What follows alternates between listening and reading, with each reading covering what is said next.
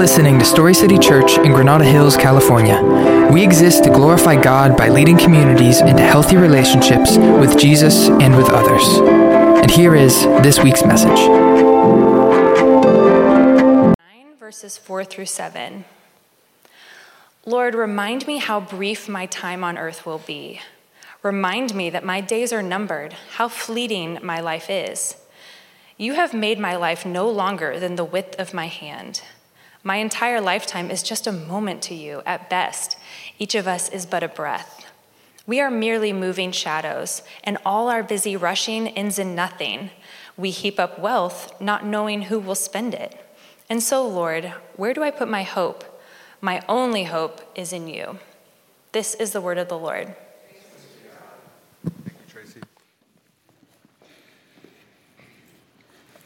Awesome. Good morning, church. You guys good? So good. I love it.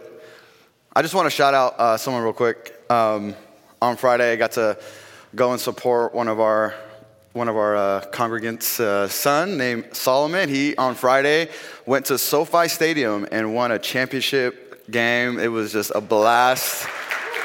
I didn't tell him I was going to do this. Not only does he commit so much time and effort into his sport, he also commits a lot of time and effort into the church, into his school, into just highlighting you, Solomon. Love you, man.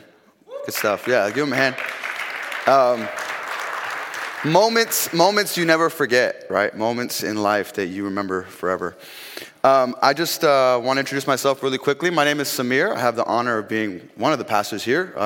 Because we are an elder-led church. We have 4 other pastor elders that also lead and oversee the congregation here. And so we're blessed to have that. It's such a joy to ride and run with them in ministering and leading the congregation. So I just want to share that. We are continuing our series in Equipped for Depth and Restoration in Christ, Stewardship Edition, is like I call it. Because in stewardship, that means we have the things that we have been given in this life to use and utilize well. How do we do that? How do we do that effectively?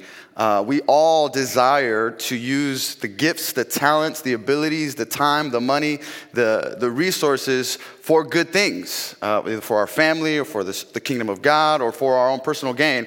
How do we do that well? And today and this month, we've been really looking into that as we've been really diving into how do we steward and be equipped in our gifts that God's given us spiritually, and also in the time that we spend with God in our spiritual disciplines. And this month has been a joy to look at how we steward our things well. And so I'm going to continue that, valuing and stewarding well. And we're going to focus on time today. The joy of the time that we have. How do we steward that well? I think that's a big question that I hope all of us desire to grow in and learn in. Let me pray for us, and then we'll dive into it. Lord, we are just grateful to be able to dive into your word this morning, to hear from David, the psalmist, a king who recognizes his time being limited on earth. Lord, and as us, Lord, as your children, help us to see what this time here on earth means. How do we steward it well? How do we live in this season of our life well, God, knowing that all of eternity is before us and in front of us, Lord, that we get to spend and be with you for eternity. What a joy that is, Lord. And so, God, as we pray, I pray that you give me just a sense of your spirit, that your spirit indwells me, empowers me to preach your word well, that I may decrease so that you will increase, Lord Jesus. We love you, God. Will your presence be with us, change our hearts, transform our minds so that we can be more like your son, Jesus. We love you and we praise you. In Jesus' name we pray. Amen. So I want you to imagine really quickly being at the end of your time here on earth, right? God bless you. Being at the end of your time here on earth. I know that can be morbid a little bit, but just imagine being at the end, like kind of on your deathbed, just like pondering and looking at your life, right? The question is, what are some things that you wish you had more time to do or more time for?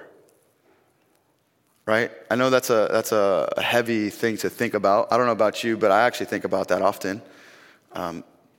I don't know how often, but often, in thinking like, am I living my life today knowing that I won't regret what I'm doing at the end of my life?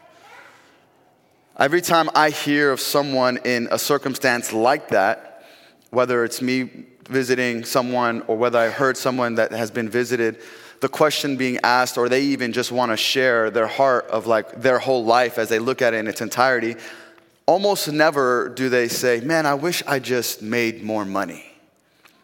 Or man, I wish I had more stuff. I wish I had more cars, or I wish I bought more houses. Almost every time they would say, I wish I had more time with my family.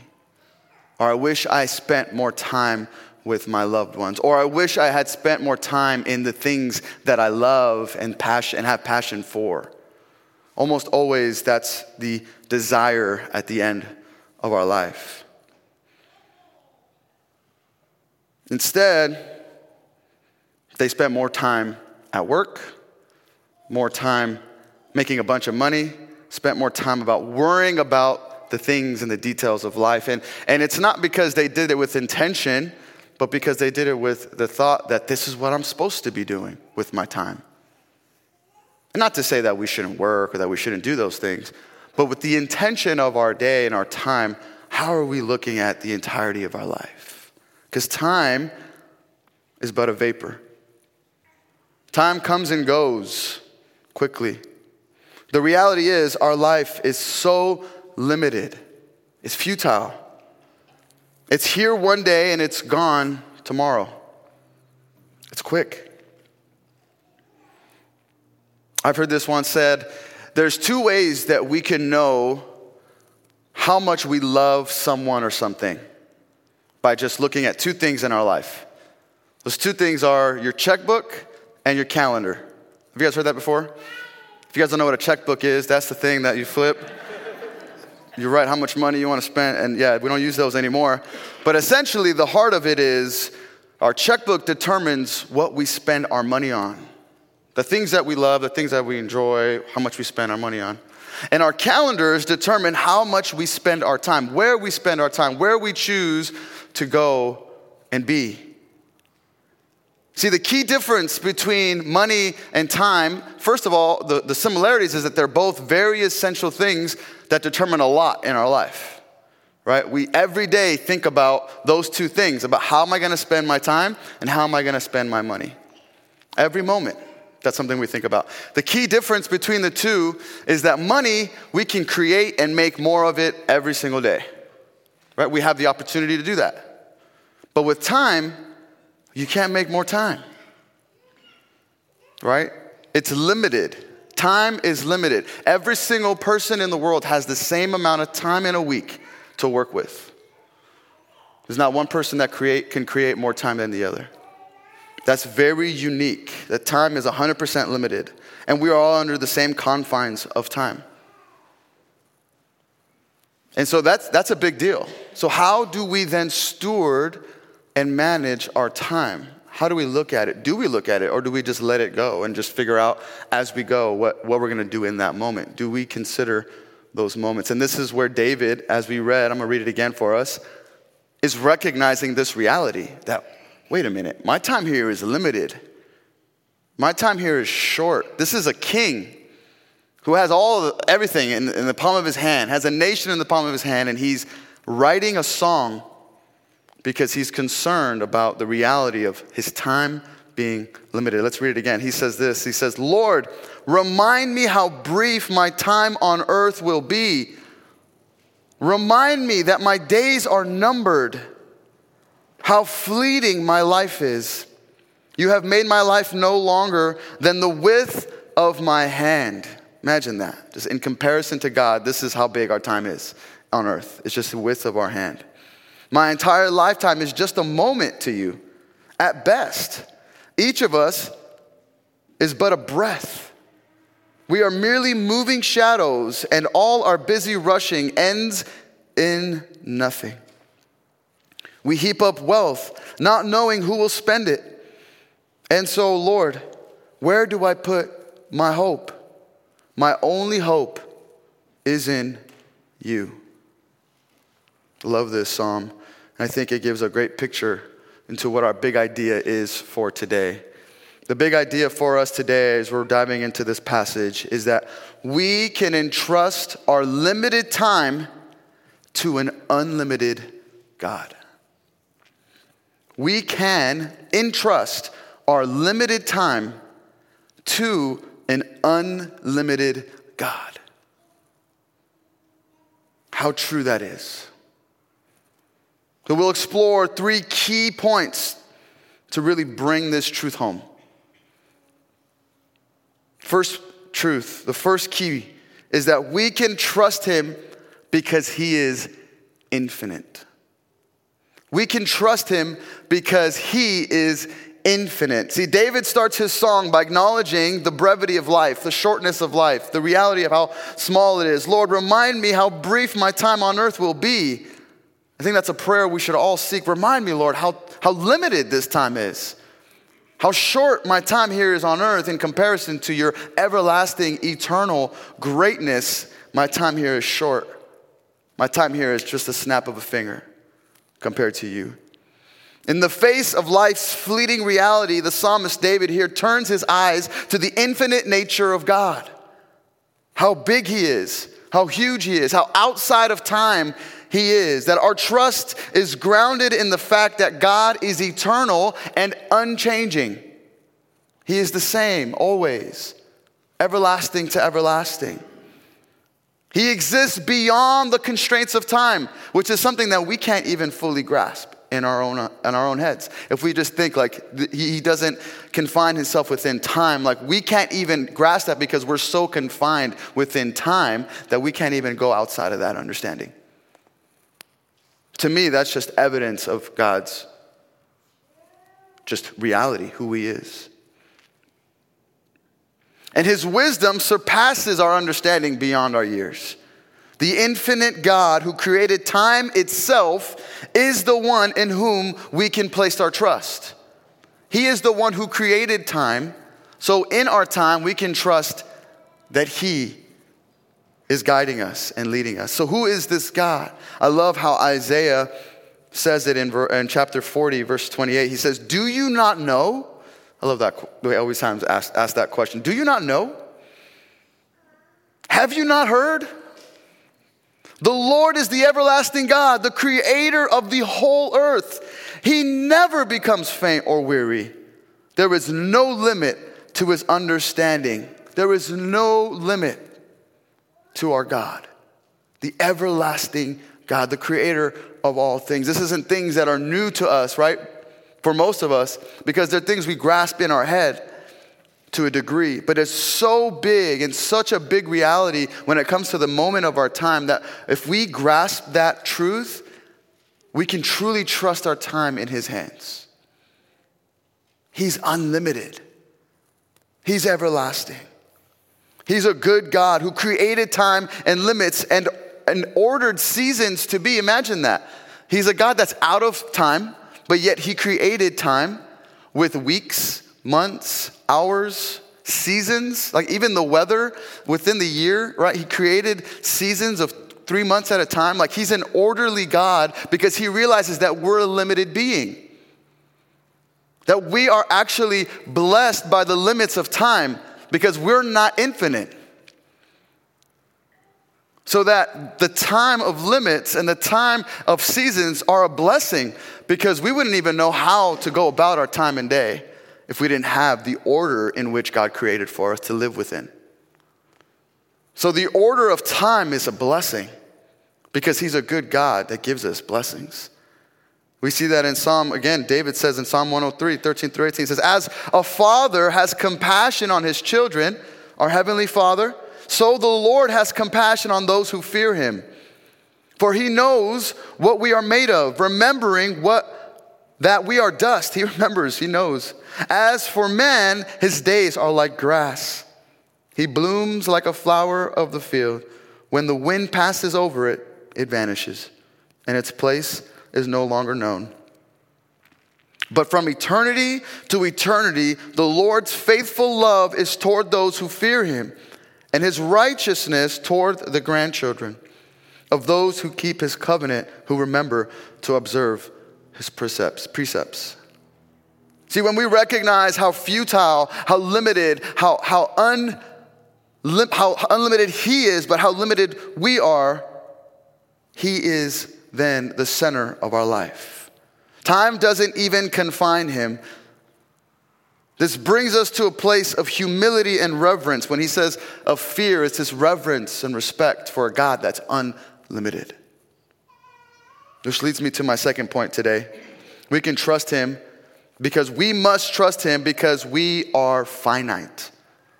See, we can trust him because he is infinite and everlasting, but we must trust him because we are finite.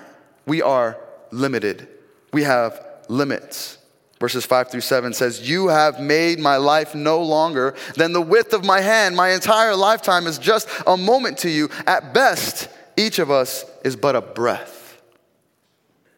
See, sometimes our life and our days feel so long, but yet it's described here as but a breath compared to the everlastingness of God. We are merely moving shadows, and all our busy rushing ends in nothing. All our busy rushing ends in nothing. We heap up wealth, not knowing who will even spend it. See, who are we? We are dependent on God.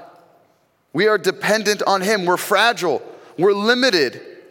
Guys, I don't know if you know this, but we are not the center of the world. It's so easy to live our day-to-day with that mindset of like, it all is surrounded around me. Every moment, it's dependent on me. But in reality, we're a limited being, that we are just but a vapor, but a breath.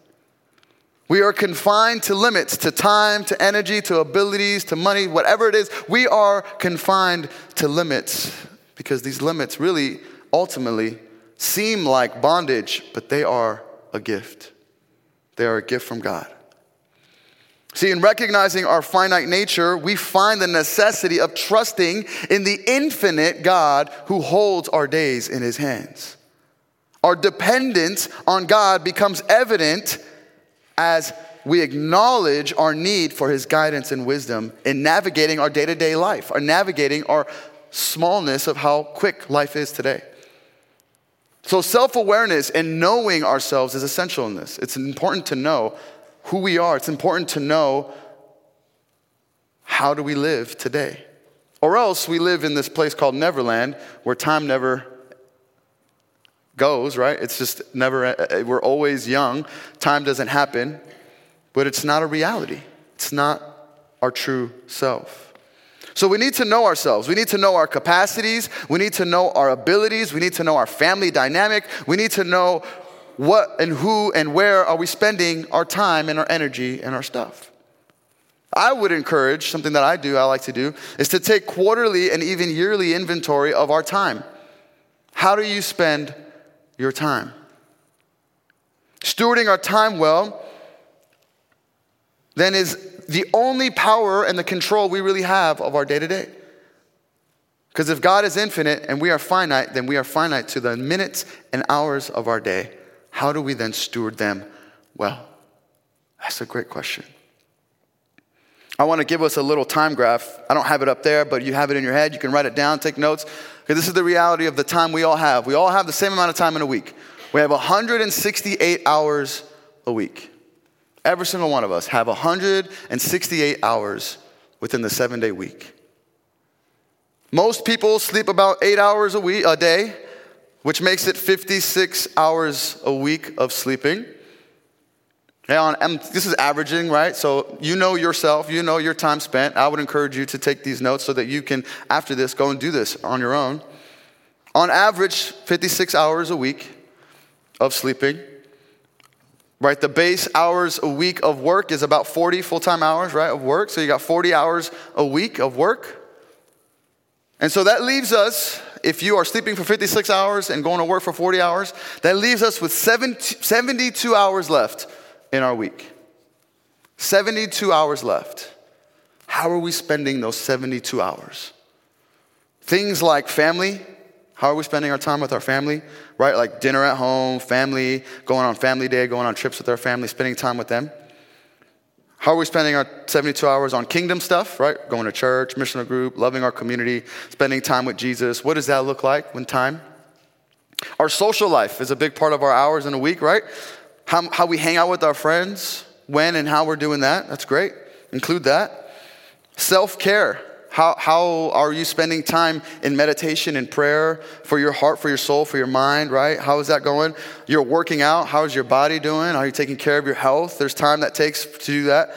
And your rest, not just sleep, but like resting your soul, resting your mind. Are you taking time to do that? And your play. I like to play golf. What do you like to do, right? How do you spend your time playing? How do you spend your time going out and enjoying life? These are important things. These are good things. Right, and then there's chores. Got a lot of chores to do. I got a lot of things I got to get done. And then there's the miscellaneous, right? Okay, we're driving. Everyone's got to drive somewhere. What does that time look like to you? Social media. Sometimes we need that for work. So some of us, social media is work. But outside of work, what does that look like? Video games and TV, not that those are bad, but if they're outside of the time of rest that you've allotted or your playtime that you've allotted, maybe it can be a waste of a lot of time. What does that look like for you? And so I want to encourage us that within the 72 hours of our week that we all have, again, not saying that everyone has 72 hours, everyone's life is different, but generally that 72-hour time span, how are we utilizing it? I want to give us a base of a rule that I've heard. It's usually used in finance, but I think it can be utilized in time as well. It's the 10-10-80 rule. I don't know if you guys heard of that. 10% of your money goes to savings, 10% goes to tithe or giving, and then you live off the 80%. Similarly with our time, 10% goes to saving, which is probably like extra time with our family, 10% goes to giving, like giving to the church, giving to the body of Christ, your time. And 80% goes to yourself. Where do you put that? And now, I'm not saying that that's exactly what you should do. I'm saying that's a starting point. That's a base point to, I think, a lot of us that maybe we don't even look at our weekly schedule. We don't really look at our time spent. We just kind of go. We just let life happen to us, and then we just let our time at the end of the week, like, man, where did all my time go? We say that a lot, right? Where did all my time go? I think this is a good base to work from. How do I utilize my time? 10-10-80 is a good starting point. I actually would suggest to be more in the 20-20-60 range. Because if you think 10-10-80, really, if you're working on a 72-hour time frame, 10% of 72 is 7.2 hours a week with family, and then 7.2 hours a week in time with spending with the kingdom and the church and the body of Christ. And then you have another 57.6 hours in however you want to spend it. Which is, that's a good base. It's a good starting point if you don't really have one. But I would encourage us to say 20%, which is about 14 hours with your family, really invested in that. What does that look like? That's like, when is time for dinner a week? Guys, we are busy.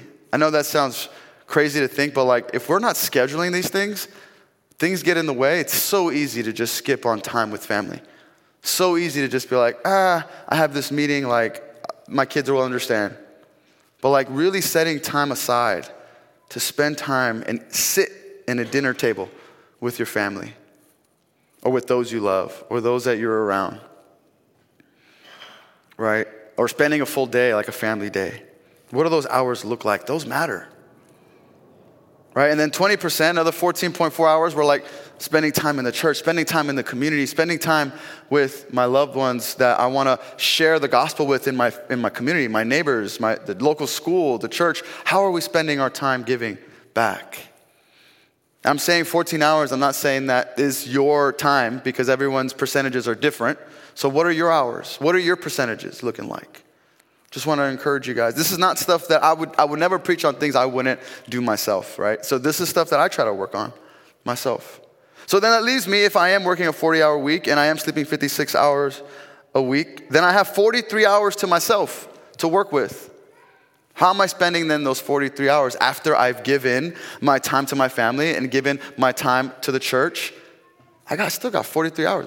But the point of all this is like we have a lot of time that we don't recognize because we don't allot and set time aside to recognize the percentages that we spend in our week. This stuff affects our day-to-day choices of our time.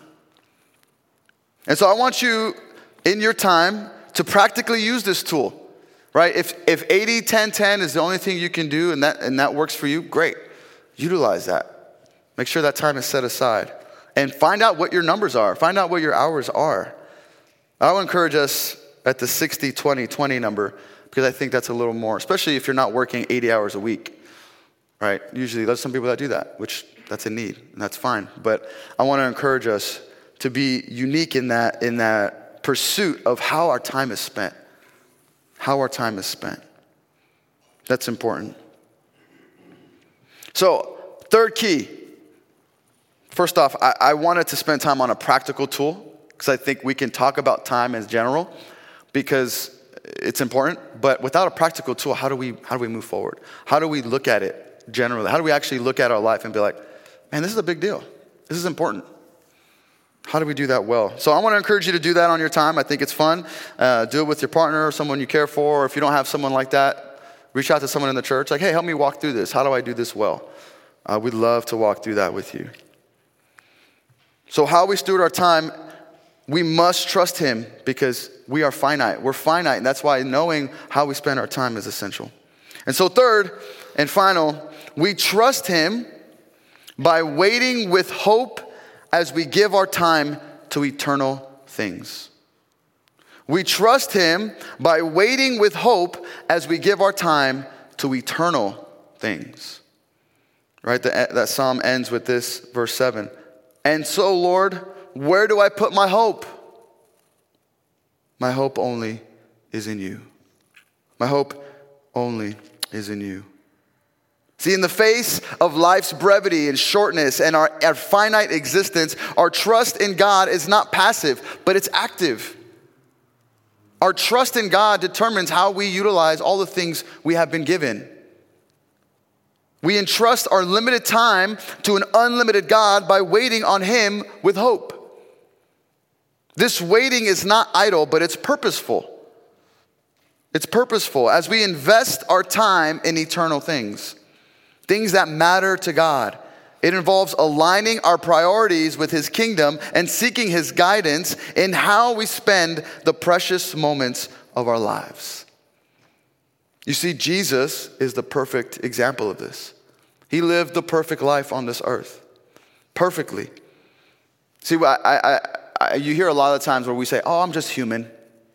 Oh, I'm just human. But the reality is, like, humanity was created to have a perfect self, right? And that perfect self was really lived out by one person. That person was Jesus.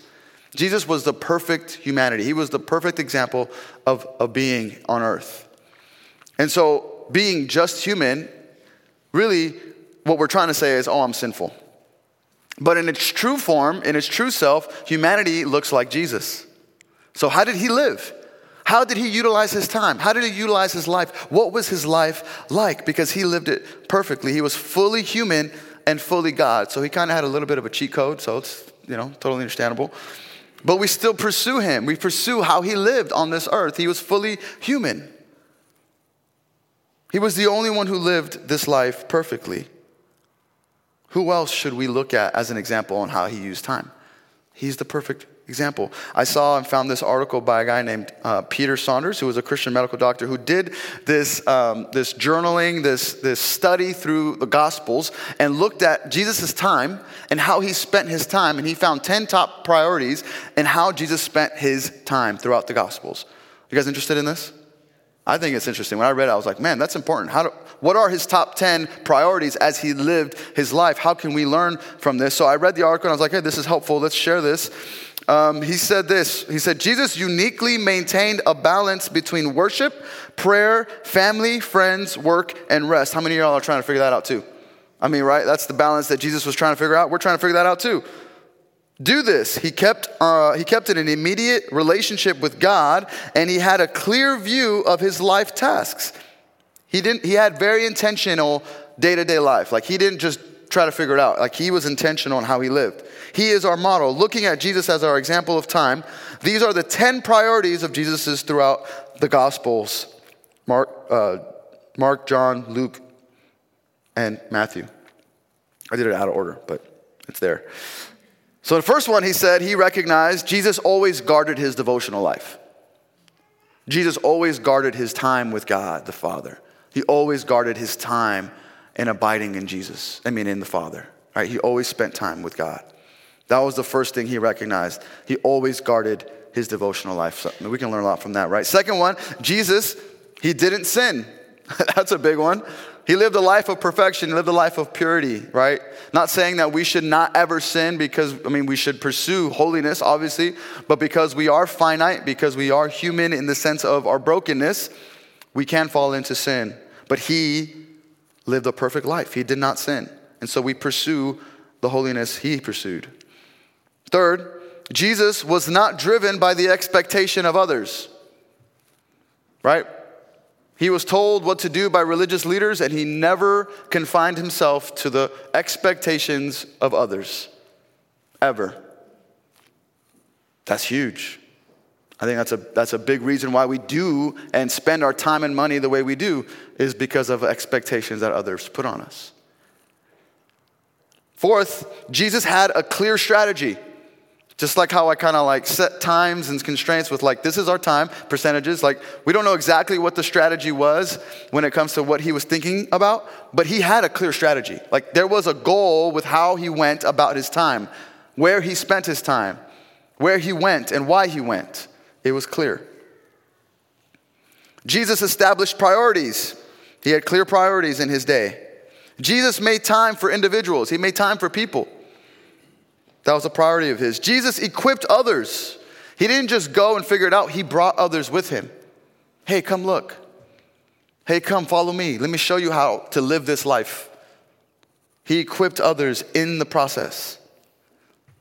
Jesus then also chose his company, right? He didn't allow others to choose him. He chose people to come follow him. Right? He was very intentional with the circles he was around. And it wasn't just like an elitism type of choosing. It was like the low of the low and the high of the high. He spent time with all the diverse people in this community. I think that's huge. Number 9, Jesus recognized the need for rest. That's a big one. Jesus, God, fully human, fully God, said rest is essential. He chose to make sure he rested. And then 10th, Jesus was never idle. In his rest, he wasn't idle. In his time with the Father, he was not idle. What that means is he did everything with intention. He chose to spend his time with intention. And I think there's a lot to learn in that. With Jesus as our example and our hope for eternity, he lives as fully human, but also as fully God.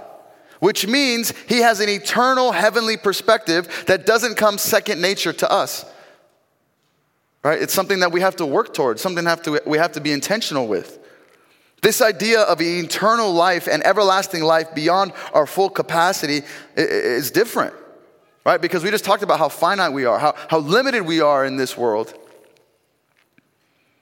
But there is a time that is promised called eternity, where it actually breaks through this idea of being finite. It breaks through this idea of us being limited here on earth. Jesus came as fully God and fully human, where he was actually fully God. He didn't have limits. He didn't have time, but he chose to come into a place, into a world that had limits and limited him. He had time now. He had to figure out how to utilize every moment. This idea of eternity is beyond our understanding. This idea of eternity is only possible because of Jesus. He came fully God and fully man, where he said, I am the only one who ever lived on this earth that can understand eternity in its fullness. That I'm bringing down eternity here to earth. Our time is limited, but Jesus promises eternity with him. What a beautiful truth that is. I want to show a quick video. It's 5 minutes, not that quick, but it's very important because it's this idea of eternity. How do we grasp eternity in its fullness? And Jesus, because we just talked about how time is limited, but how do we keep our eyes focused on eternal matters, not just today? Let's watch this video real quick, and then we'll close. If you know very much about the story of the Bible, you've probably heard that Jesus offers eternal life. Sounds nice, but what does Jesus mean by eternal life? Well, Jesus adopted this phrase from the Hebrew scriptures. In English, it's translated eternal life or sometimes everlasting life. But the phrase literally translated from Hebrew is life unto the age. Life unto the age. What does that mean? Yeah, it's a dense phrase. And to understand it, we need to first talk about what an age is in the Bible. Let's do it. So the Hebrew word for age is olam, and it refers to a period of time. What length of time? Well, any length of time, actually. And it can be in the past or in the future. What matters is that it's a period of time with some common attribute that remains constant. So, for example... So, like the time of Abraham and his descendants all the way up to Moses. The common attribute is it's the time of Moses' ancestors. And so Moses can say, remember the days of the age, the years of past generations and elders. Okay. Or an age can be shorter and in the future. Like Samuel, who's going to spend his whole life serving in the temple. During his dedication, his mother Hannah calls this an age.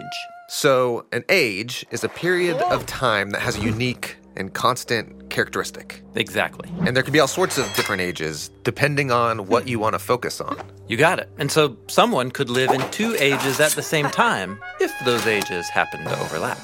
All right, so back to the phrase, life unto the age. What age is this talking about? Okay, so in the beginning of the biblical story, humans are made from the dust of the ground. This is a common biblical image for creatures that are mortal. That is, they live in an age where they could die.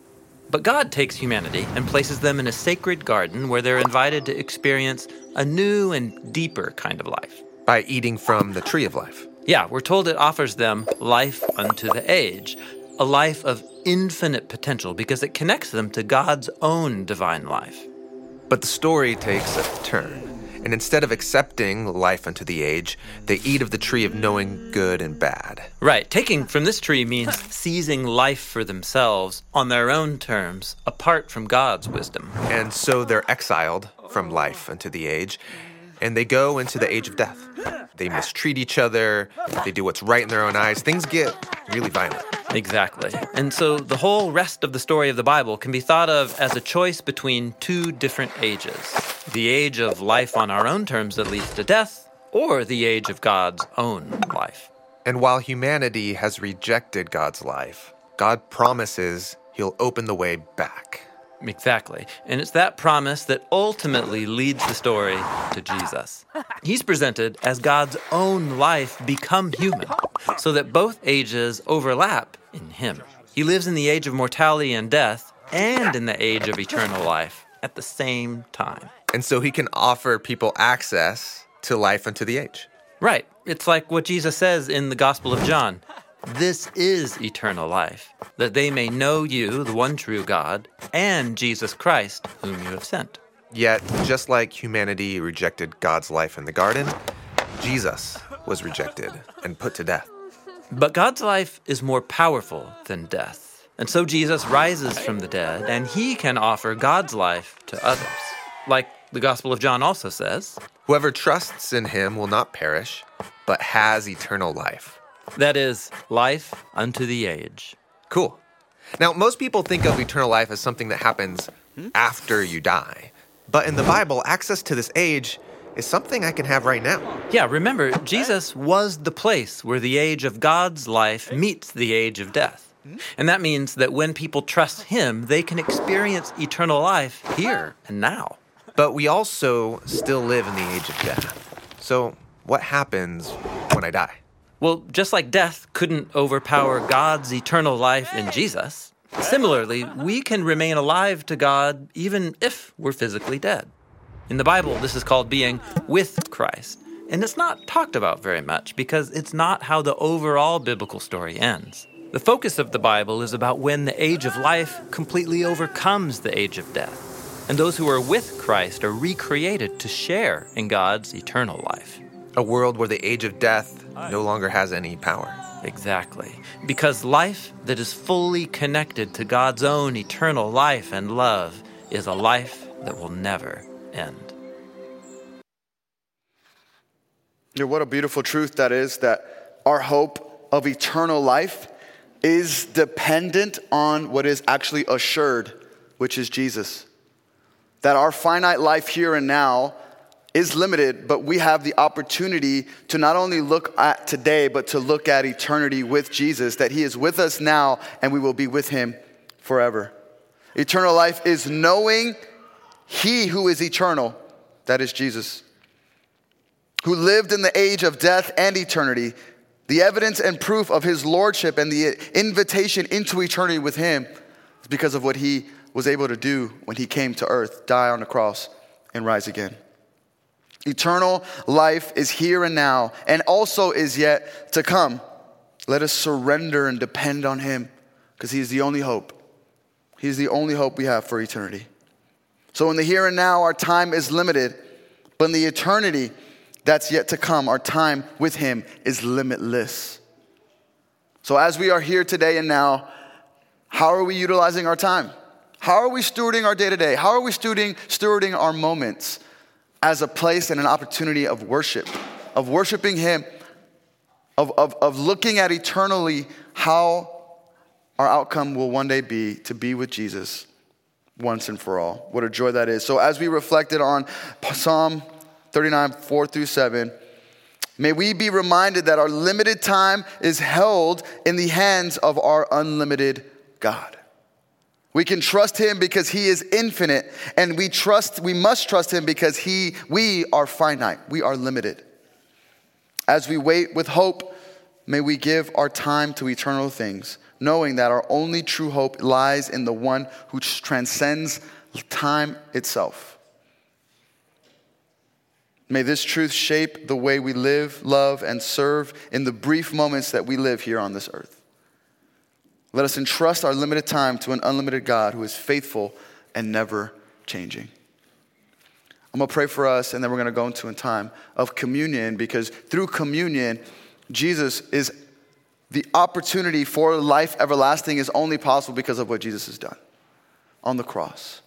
That in how we're equipped to live this life, our time matters.